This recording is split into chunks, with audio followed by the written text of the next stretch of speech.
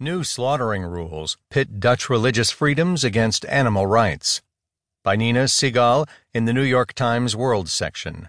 I'm Keith Sellen-Wright. For 60 years, the Salmeyer Deli in Amsterdam has been serving kosher foods like its signature pekkelvlees, a fatty corned beef steeped in meat juices and served with a bun.